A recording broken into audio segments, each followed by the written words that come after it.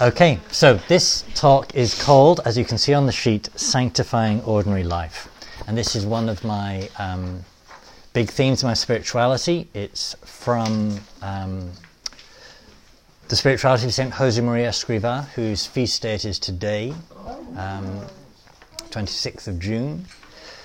It's trying to summarize in a single talk the spirituality of Opus Dei.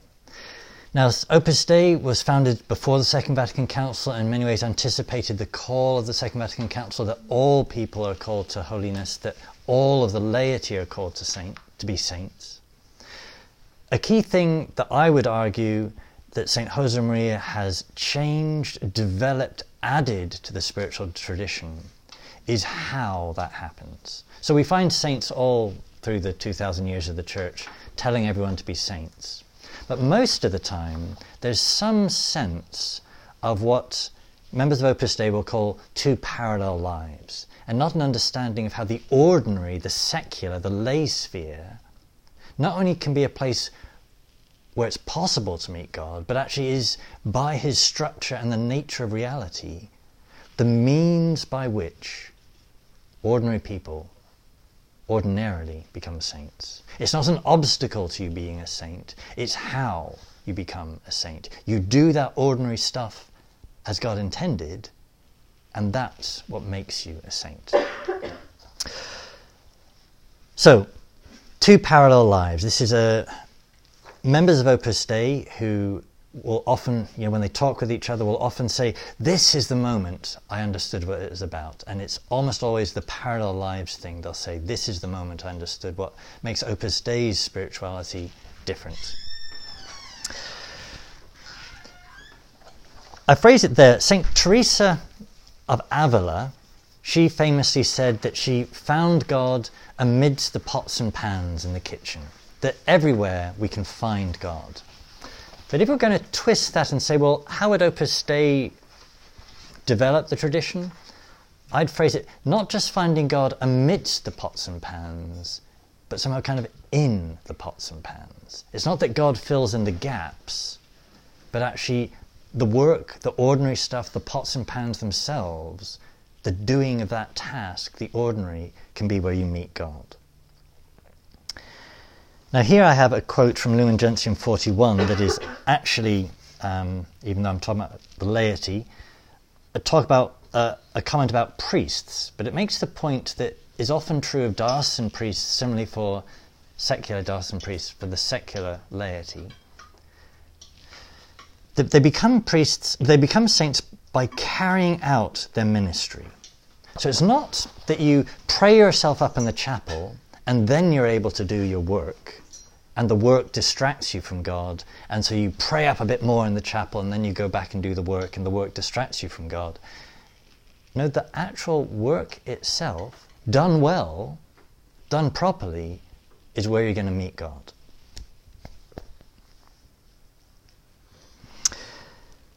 Theologically, I've got a little section there, theological background. There's a long history I could go into, where we find in the history of the Church various heresies whereby the material order is viewed as being evil, as being a problem. Even in Manichaeism, even sometimes seen as being from a different God, a good God and a bad God. And as much as that has influenced ordinary thinking in the Church, there's somehow this notion that ordinary stuff is a problem, ordinary stuff is bad. The only way to be a saint is to flee the ordinary, enter the monastery. Yeah, and obviously the monastery exists because it is a good place to meet God, and it is actually the teaching of the Church. The religious life is, objectively speaking, a higher state in canon law because it is explicitly configured to lead you to God with the 3 vows. I haven't taken those 3 vows.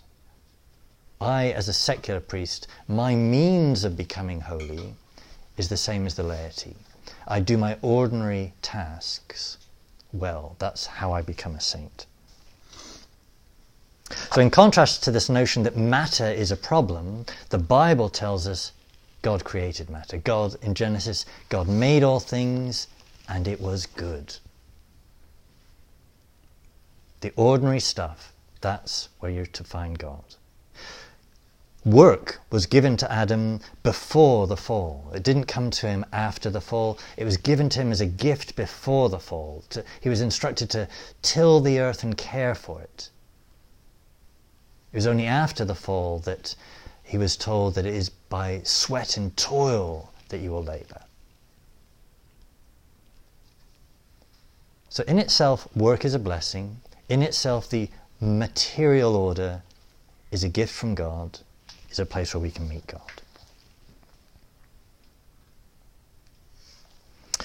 Okay, I've got another little block there titled The Ordinary. So St. Josemaria Escrivá, when he was canonized, his canonization homily, Pope St. John Paul II called him the Saint of the Ordinary. And in many ways he was ordinary.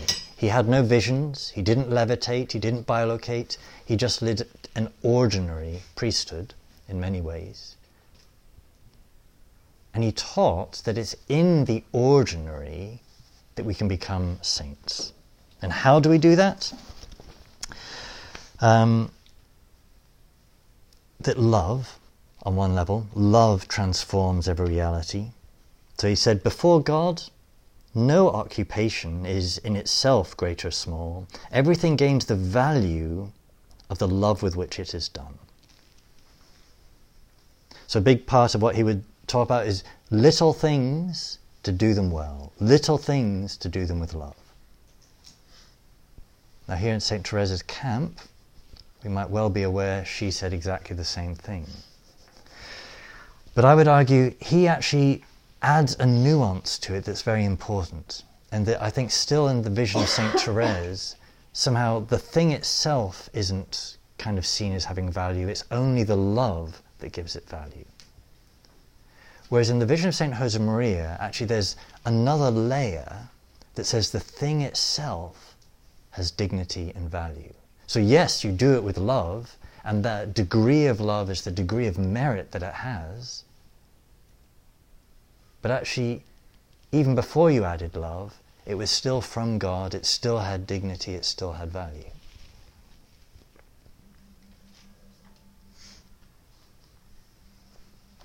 Okay, over the page. I'll come back to that test, the joy question later. I've broken down the rest of this talk into 3 sections, 1, 2, 3, there you can see, all structured around a quotation I've taken from St. Josemaria. Sanctify your work, sanctify yourself in your work, and sanctify others through your work. If you grasp the 3 parts of that, I'm going to try and indicate that summarise the whole of his vision. So first, point 1, sanctify your work. What does that mean? What does that look like? Well, first, at the natural level, the material level, the ordinary level, just do it well. See it as having dignity. So when you're wiping the toilet floor that the kiddies have splattered, it's an ordinary task, but see it as having dignity. God wants that toilet floor to be clean. That toilet floor is part of God's creation. God loves that toilet floor. Yeah. He wants it to look good. He wants it to be clean. He wants it to be hygienic. So I do it adding love, but it's not just the love that makes something ugly clean. No, the thing itself matters. It all comes from God. It's all part of His creation. Do it well, even at the natural level.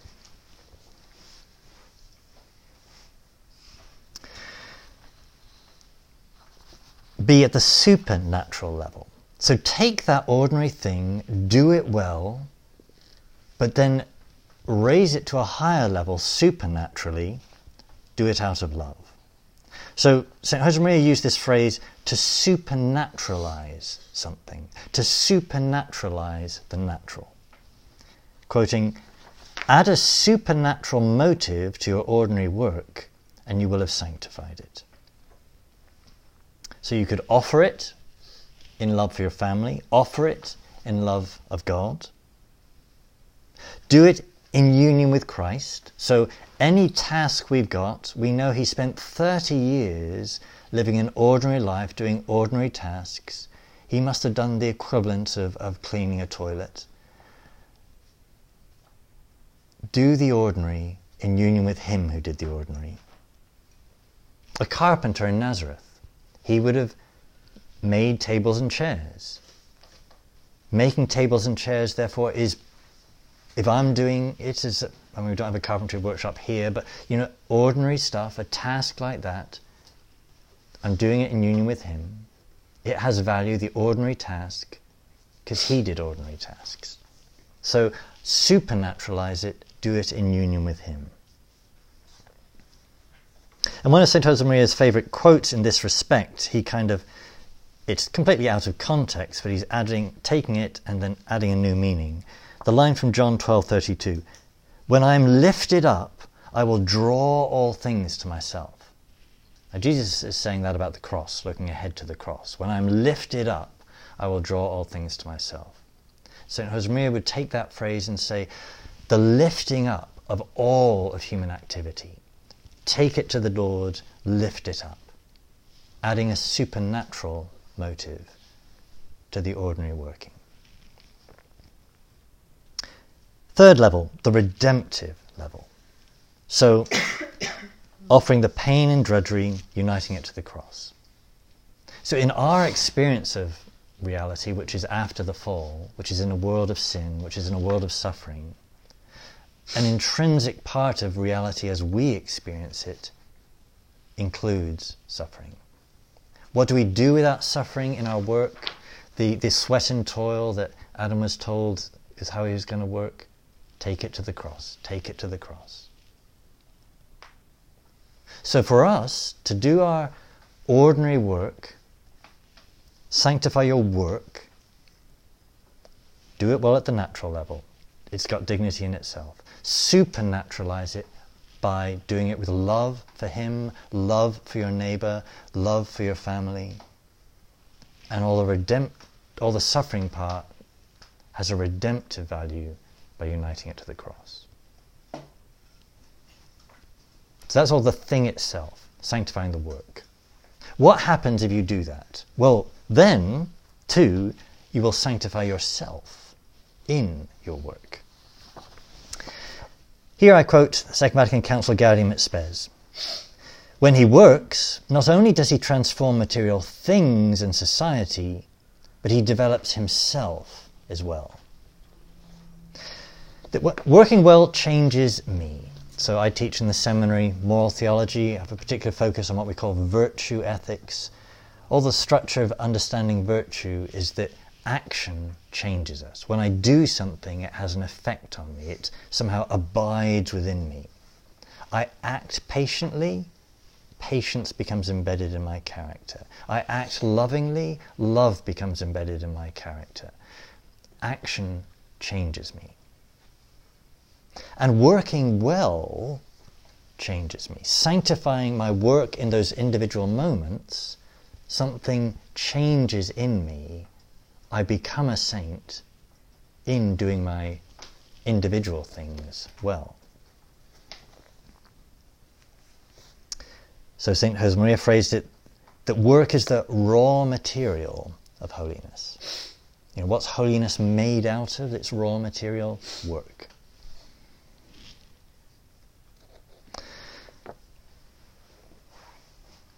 The question St. Josemaria would come back to in different ways: what would my life look like if I was a saint? And he would notice how many people daydream about being a saint. Oh, if only I was in a monastery, then I'd be holy. Or if only I didn't have these useless children, then I'd be holy. In your cabin, if only I didn't have these campers, if I had the campers in the other cabin, then I'd be okay, then I'd be holy, then I could be patient, then I could be loving. The only reason I'm not patient and not loving is because I've got these ones here in front of me. No. What would my life look like if I was a saint? I'd still be right here, doing the same thing, but doing it differently, doing it well, and doing it with love. You don't become a saint, generally speaking, by going somewhere else. You become a saint staying where you are, but doing that same thing differently.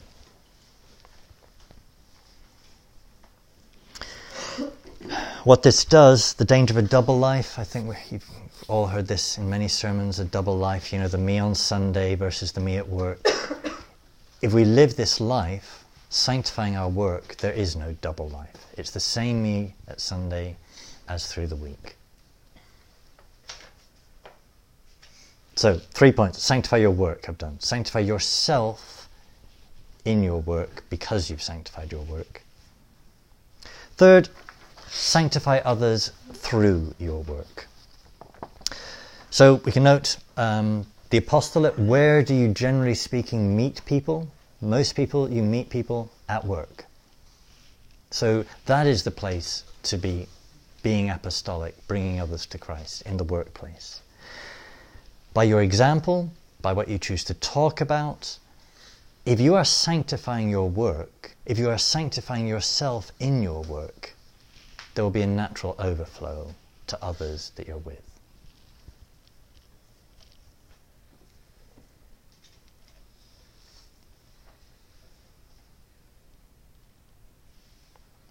Okay, back to the joy test. I said the saints are not sad. That's the title of a famous book in the last century by Frank Sheed.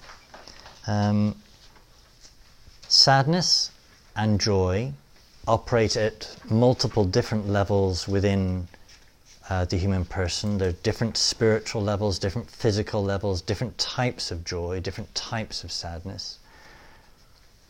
But fundamentally, joy is a fruit of love. When I'm in love, I have joy. Think the last time somebody agreed to go on a date with you, or you were invited on a date, no one had to tell you to be happy.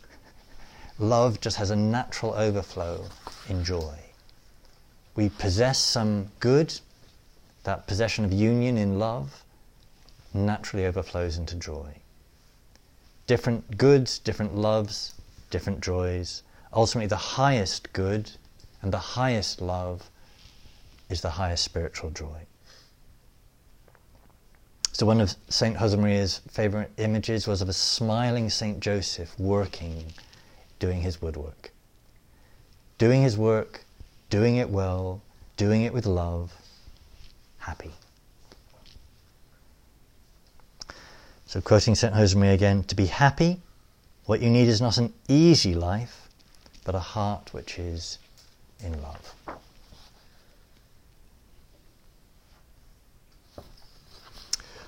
Okay, so summarising all that, again, this is all a vision of how to be a saint in the ordinary world, particularly as a layperson.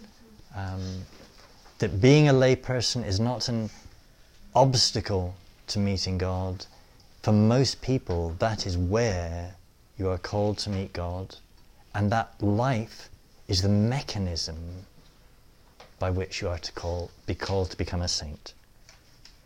And although I've made most of my focus on work rather than life, in a sense work is the toughest place to think about meeting God. If we can sanctify work, we can sanctify anything. Actually, one last example, sanctifying pleasure. Because a lot of people are still influenced by the Jansenism that came out of the French, poisoned the Irish, and still with us in many places. Jansenism has this suspicion of pleasure. And American Puritanism likewise has this suspicion of pleasure. If you're enjoying yourself, God's a bit upset. Pleasure, if the material order is from God, it's good. If the material order is from God, then the pleasures that come with the material order in themselves are of God. The question is doing them well, doing in their proper place and context.